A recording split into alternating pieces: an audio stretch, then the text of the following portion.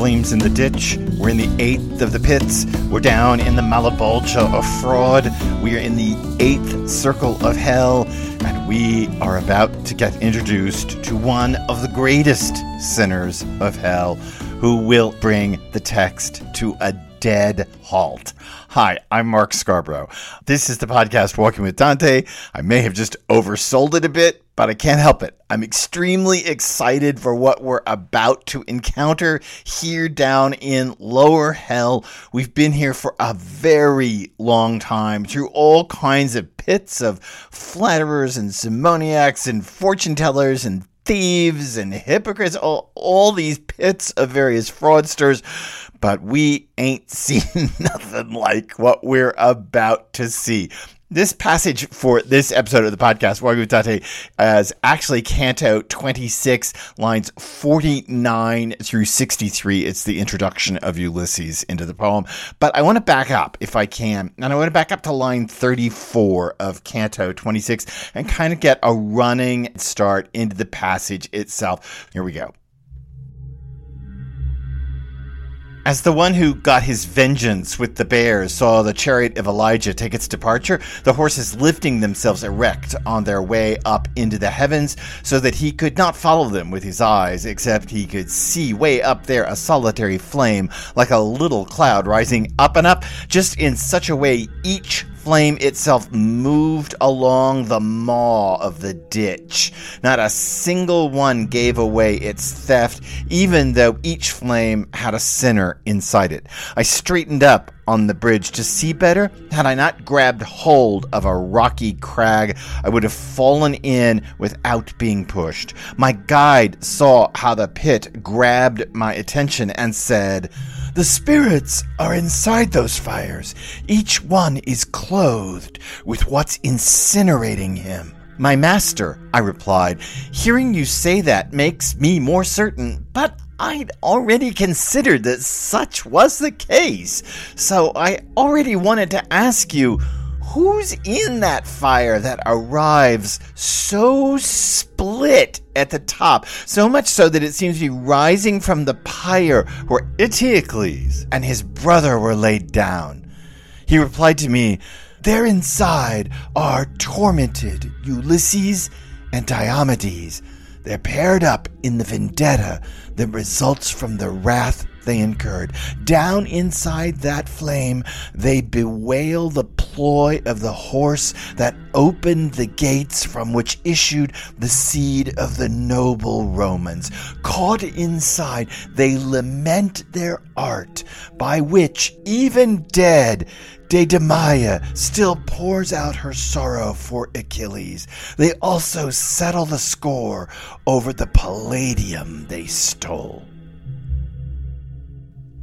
We're going to break it right there at Virgil's explanation of who's inside the flame. We're going to break it here because the next is a conversation between Dante and Virgil before we get finally to Ulysses himself. The passage that we're dealing with starts with "My master," I replied, "hearing you say that makes me much more certain." This is going to be a longish episode because there is a ton of background here that Dante is collapsing into just a few lines. He has really relied on your knowing the full story, and I want to make sure that you actually know the full story of what's going on here and what Dante knows and doesn't know. If you want to check out this translation, it's on my website, markscarborough.com or walkingwithdante.com. They go to the same place, and you can even drop comments if you want to talk more about this episode. Let's get to it.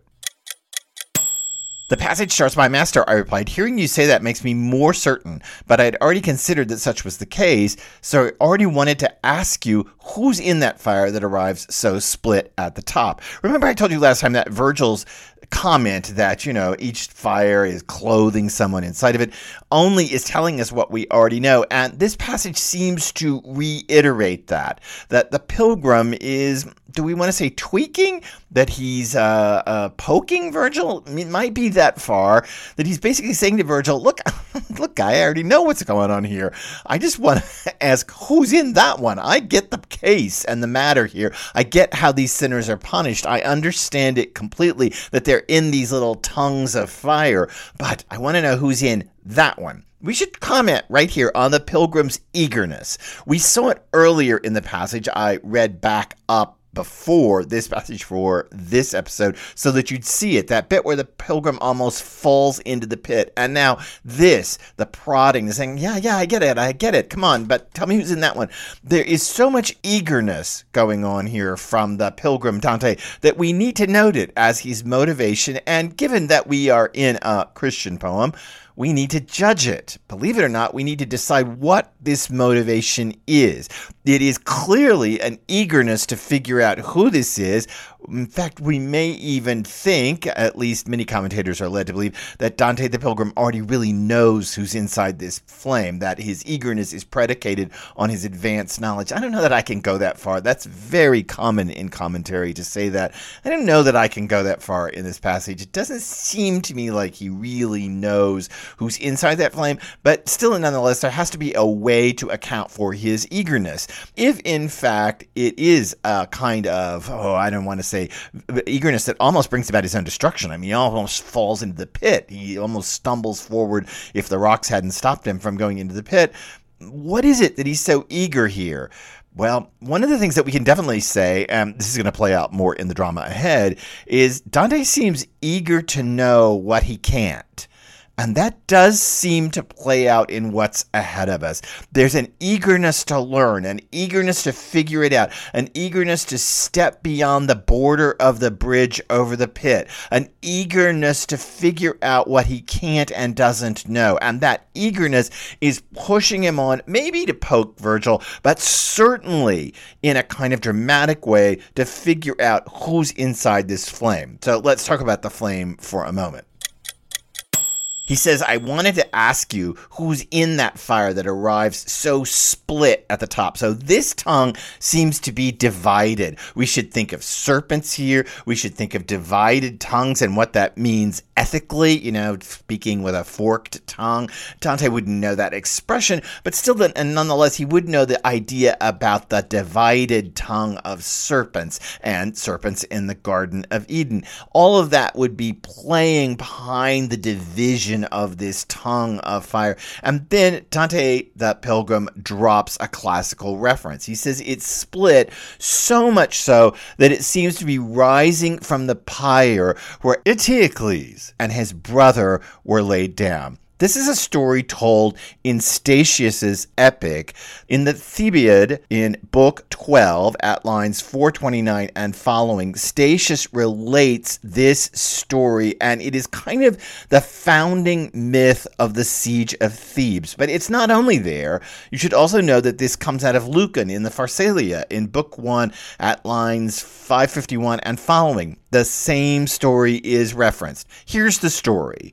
Eteocles and his brother Polynices were two Theban ruling class brothers, and they absolutely hated each other. Their enmity toward each other is, in fact, what caused the civil war in Thebes. And they so hated each other that at their mutual death, they were burned on the same pyre. And so the story goes, the smoke came up and actually fought each other as they were rising up as smoke on the fire. Even the smoke tried to fight each other from each of the bodies as it rose up. But there's something even more interesting about that, and that is the Theban material. The Siege of Thebes and the story of Thebes and the epic of the fall of Thebes and its being assailed by various characters, even Capaneus, who we've already met, stretched out on the sands.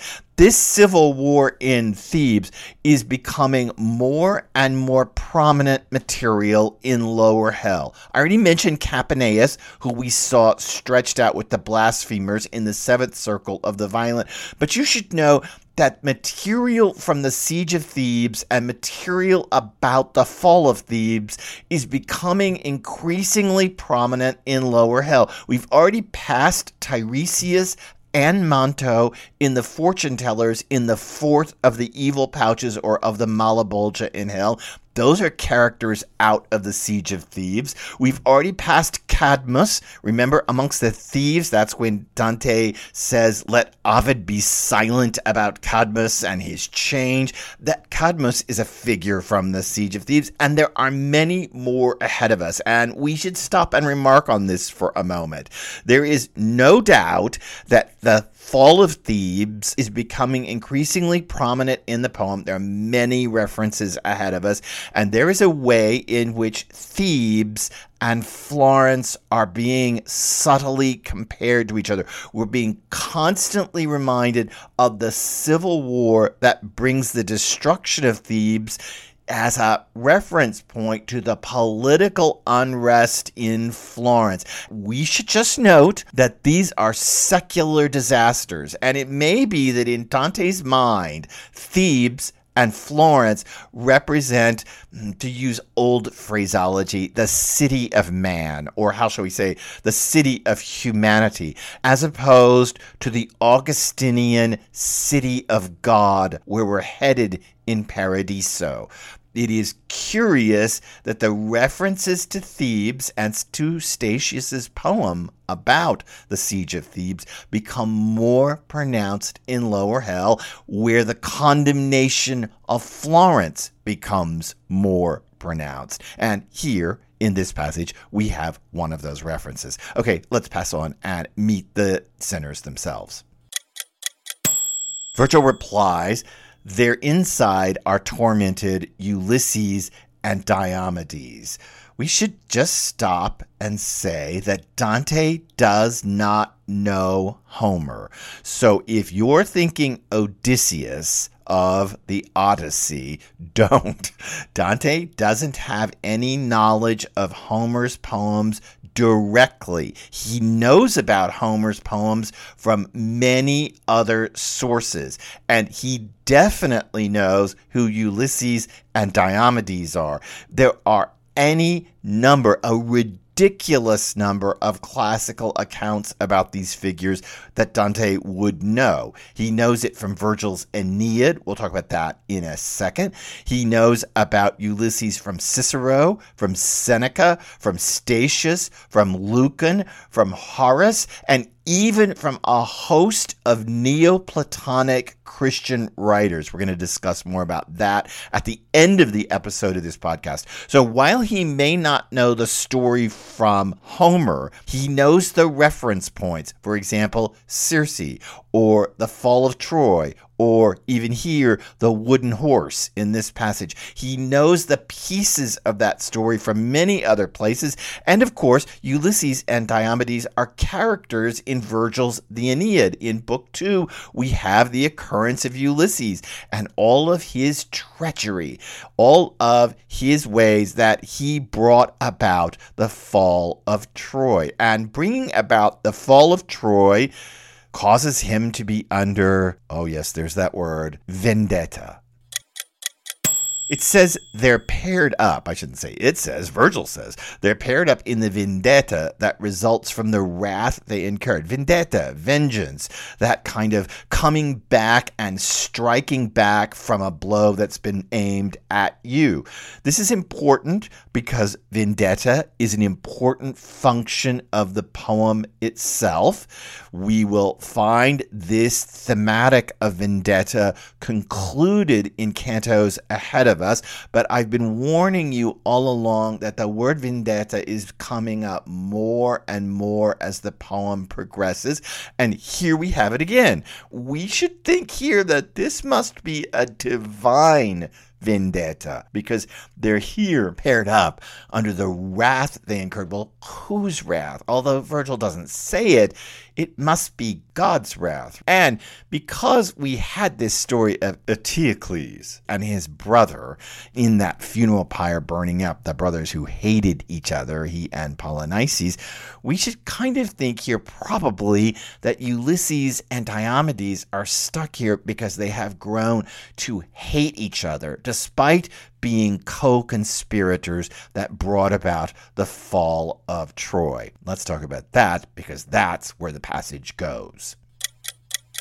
Virgil goes on, down inside that flame, they bewail the ploy of the horse. There it is. There's the wooden horse. You know the story of the horse that is brought into Troy and brings about his downfall. In case you don't, I'm going to tell it to you in just a minute, but let's just finish reading the passage. The ploy of the horse that opened the gates from which issued the seed of the noble Romans. And it is seed in the Florentine. So there is a birthing metaphor here, or an insemination, I shouldn't say birthing, an insemination metaphor that's going on here, and there's a reason for that. So let's talk it through. This is the first moment of their guilt. The first kind of what they're first guilty of is that horse, the Trojan horse that comes inside the gate. So the story goes that Sinon is left behind by Ulysses as a trick. Sinon the Greek is left behind. He claims to have been marked for human sacrifice by Ulysses,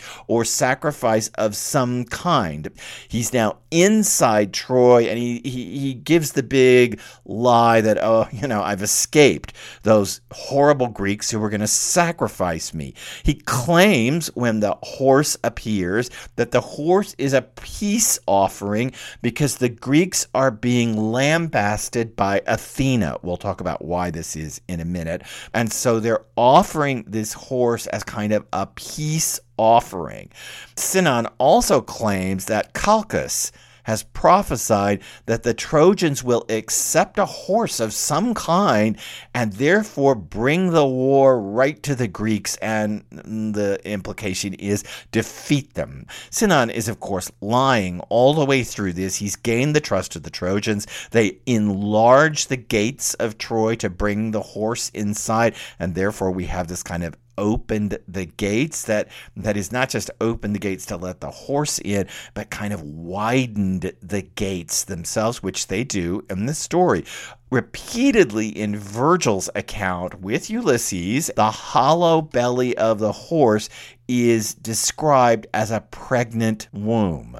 And thus, inside of it, are all the Greeks who have now gotten inside the city itself, and therefore this insemination metaphor, because in Virgil's telling of it, of course, the Trojans are ultimately the Romans. So although the horse got inside the gates, and although the Greeks at first were triumphant over the Trojans, some of those Trojans, including Aeneas, escaped, made their way to the Italian peninsula, and founded Rome. According to Virgil, remember, the Romans are the descendants of the Trojans, and the enemy are always those wily Greeks. So this insemination metaphor works in Virgil by the pregnant horse, the hollow belly of the horse full of Greeks, but it also works out here in Dante's text, because here is ultimately from which the gates ejaculate the Trojans out into the world, and ultimately that is the founding of Rome itself. Virgil's account of the destruction of Troy uses a very specific metaphor, which actually bears in on this text. Virgil's account in the Aeneid of Troy's destruction is that it is like a gradual spread of fire. When fire starts, let's say in one part of a forest, and it kind of moves into another part and moves into another part, or let's say fire starts in the kitchen of a house, and the way it kind of moves into other pieces of the house, that movement of the fire, it's kind of gradual movement forward until it gets bigger and bigger and bigger. That's the metaphor that Virgil uses to describe the destruction of Troy. And what are these? These are tongues of fire here in this pit. So the fire is also getting referenced back to the Aeneid. This is very complicated stuff that Dante's playing with here. The poet is being very smart. And in fact, you could read this and not know any of these complications. That's part of the brilliance of Canto 26. It has a kind of ease to it, as if all of this learning is sitting behind it. How the fire grows in Troy, the pregnant belly of the horse, how Sinon kind of tricks them to get inside, the way that Sinon uses false counsel. He lies to get them to widen the gates and bring the horse inside.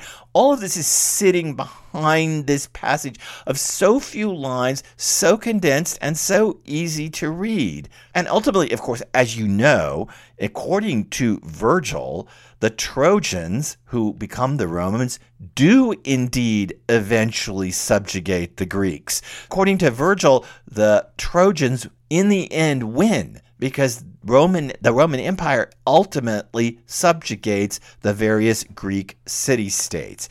All of that is sitting out back behind this text. It's complicated, but again, we should just know that the first issue of their guilt is the horse that opened the gates, but from it issued the seed of the noble Romans. So this is a felix culpa. This is a fortunate fall. This is something that they thought that they were doing that would bring about the destruction of Troy, but actually brought about the founding of the Roman Empire. Now, their second node of guilt.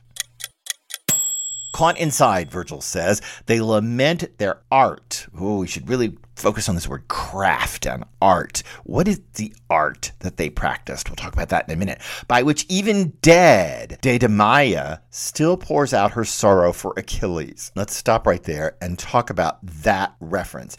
This reference comes from Statius's unfinished epic, the Achilliad. Achilles, the story of Achilles, the Achilliad. Here's the story. Let me give you all the background. Achilles' mother is the sea nymph Thetis. Achilles' mother knows through a visionary prophecy that her son, Achilles, will die at Troy. In order to try to prevent that, she secrets him away to hide him so that he doesn't eventually end up dead in Troy. It doesn't work out, as you well know. And she also dresses him in girls' clothes. So she hides him there in a Shakespearean drama out of As You Like It, well, except reversed, I guess, not in boys' clothes, but in girls' clothes. She secrets him there in girls' clothes on the island so that he'll be safe. There, of course, he does what boys do. He seduces the king's daughter. Listen, all boys don't do this, but he does. He seduces the king's daughter, and the king's daughter is this Deidamia. He seduces her. He, in fact, impregnates her, even though he's dressed up like a girl. He impregnates her all behind the scenes.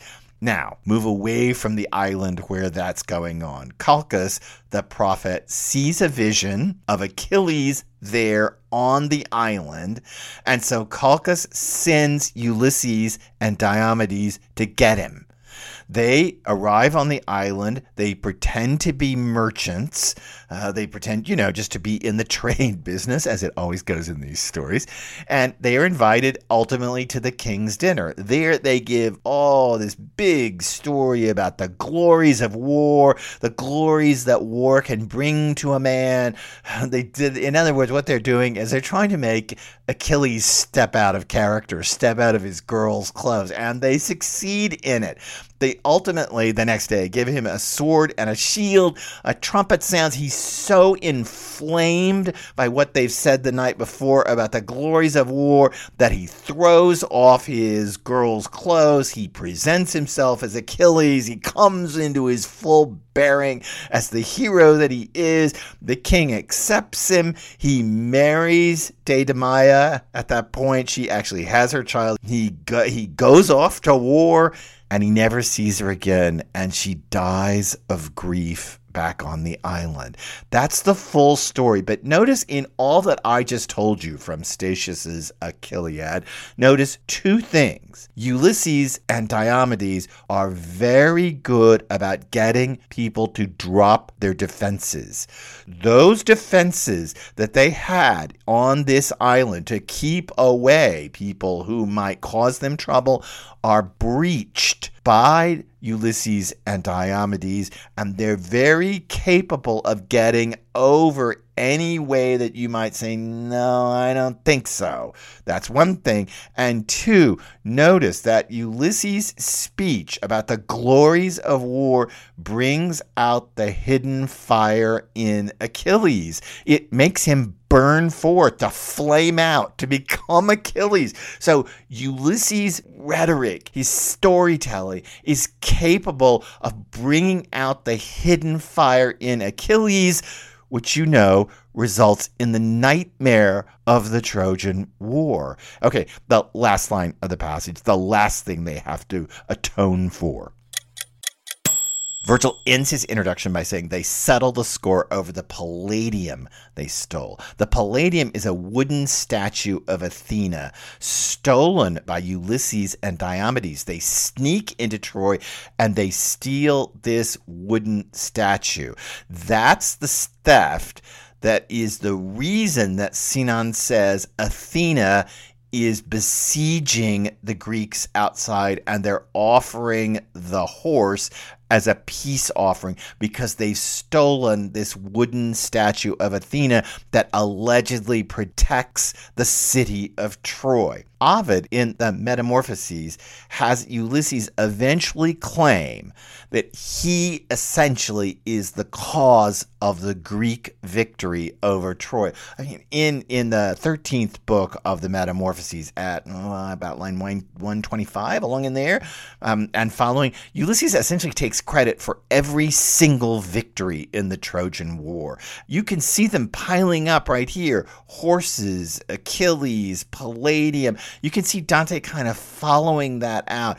Every reason that the Greeks won that war is here. But of course, we also see the seed of the noble Romans coming out of those opened gates. So we also see the fortunate fall of all of this, because for Dante, the coming of the Romans means the coming of the church. The reason Dante is so connected to Aeneas and Virgil is because ultimately it's the myth of the founding of Rome, and Dante believes there is no church without Rome, which then brings into even further clarity his despair at the notion that Rome has in his own day decamped to Avignon.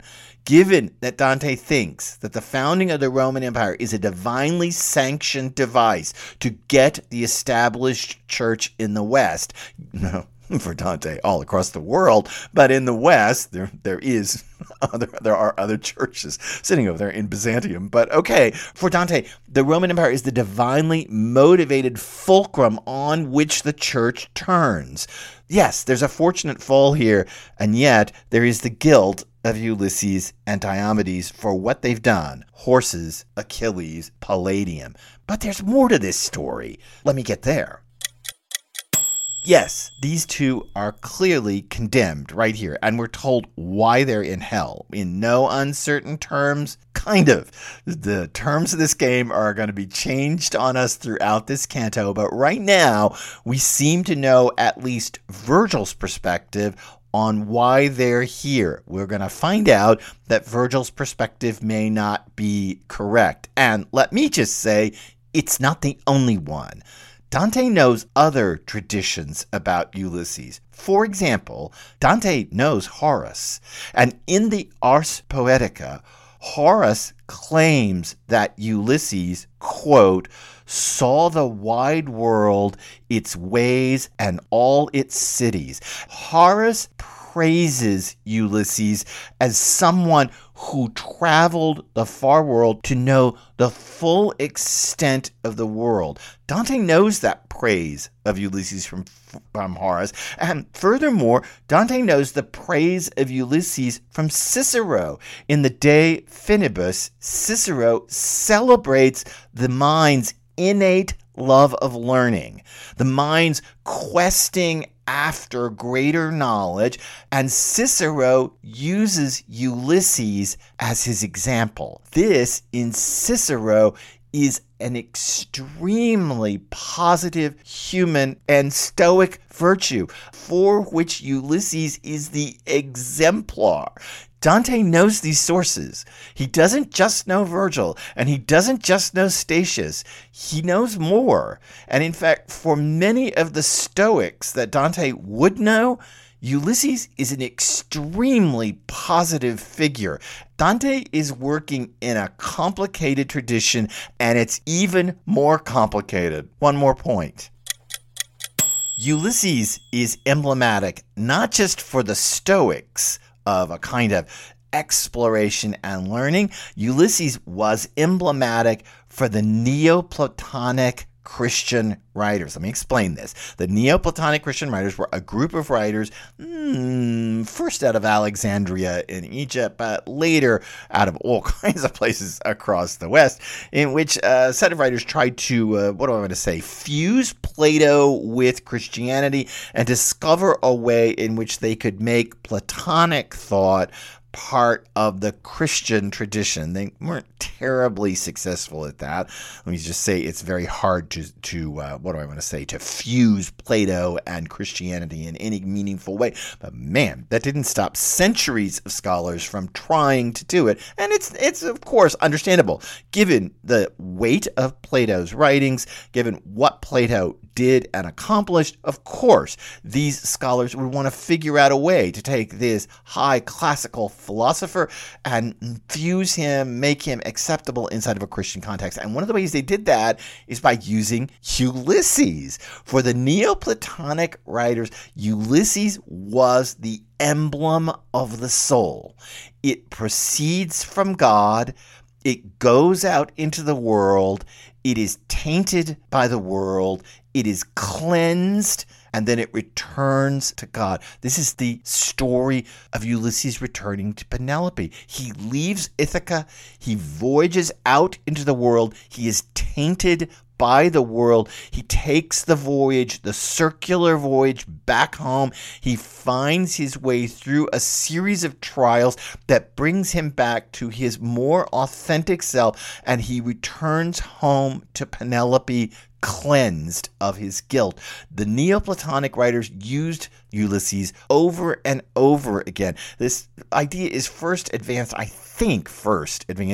John Freccero in his book Dante, the Poetics of Conversion. But now it's a pretty accepted understanding, once Freccero brings it forward, that hey, Dante also knows these Neoplatonic writers who use Ulysses' journey as an emblem of the soul's journey. Nothing in the passage that I read for you today has anything about Horace or Cicero or the Neoplatonic Christian writers in it, but these are traditions that Dante also knows.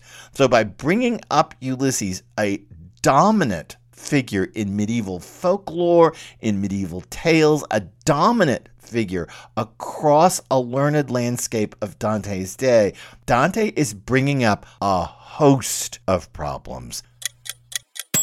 We're going to get to that host of problems, but let me just read you lines 49 through 63 again from this passage. We've had a long podcast episode trying to get you to see the complexities behind this, but now what I'd like to do is just read it again to you and let you hear the simplicity of it. I'm not going to do Virgil's voice. I'm not going to do any sound effects. This is just a straightforward reading of my translation of the passage, Canto 26, lines 49 through 63. "My master," I replied, "hearing you say that makes me more certain. But I'd already considered that such was the case. So I already wanted to ask you, who's in that fire that arrived so split at the top? So much so that it seems to be rising from the fire where Eteocles and his brother were laid down." He replied to me, "There inside are tormented Ulysses and Diomedes. They're paired up in the vendetta that results from the wrath they incurred. Down inside that flame, they bewail the ploy of the horse that opened the gates from which issued the seed of the noble Romans. Caught inside, they lament their art, by which, even dead, Deidamia still pours out her sorrow for Achilles. They also settle the score over the Palladium they stole." Well, we got to him. We got to Ulysses. He's on the scene. We're going to have a conversation between Virgil and Dante about who's actually going to deal with this figure before Ulysses himself steps out onto the scene. So subscribe to this podcast, rate it, like it, do that stuff that you can do for me. This is my passion project. I am unsupported, no GoFundMe pages, no way to Patreon me. There's no way to support this except to do those kind of things to help the podcast along. That would be terrific. I'm doing this for the sheer love of it, and I hope you can tell I love this stuff. Where else do you get to talk about Statius and Ovid and Horace and Cicero in the same moment, and Neoplatonic Christian writers? Where else can you do all this in one moment? I don't know, but we're doing it here. So I hope you enjoy the journey with me, and come on, because we are about to encounter the wildness that is Ulysses. I'm Mark Scarborough. I'll see you next time.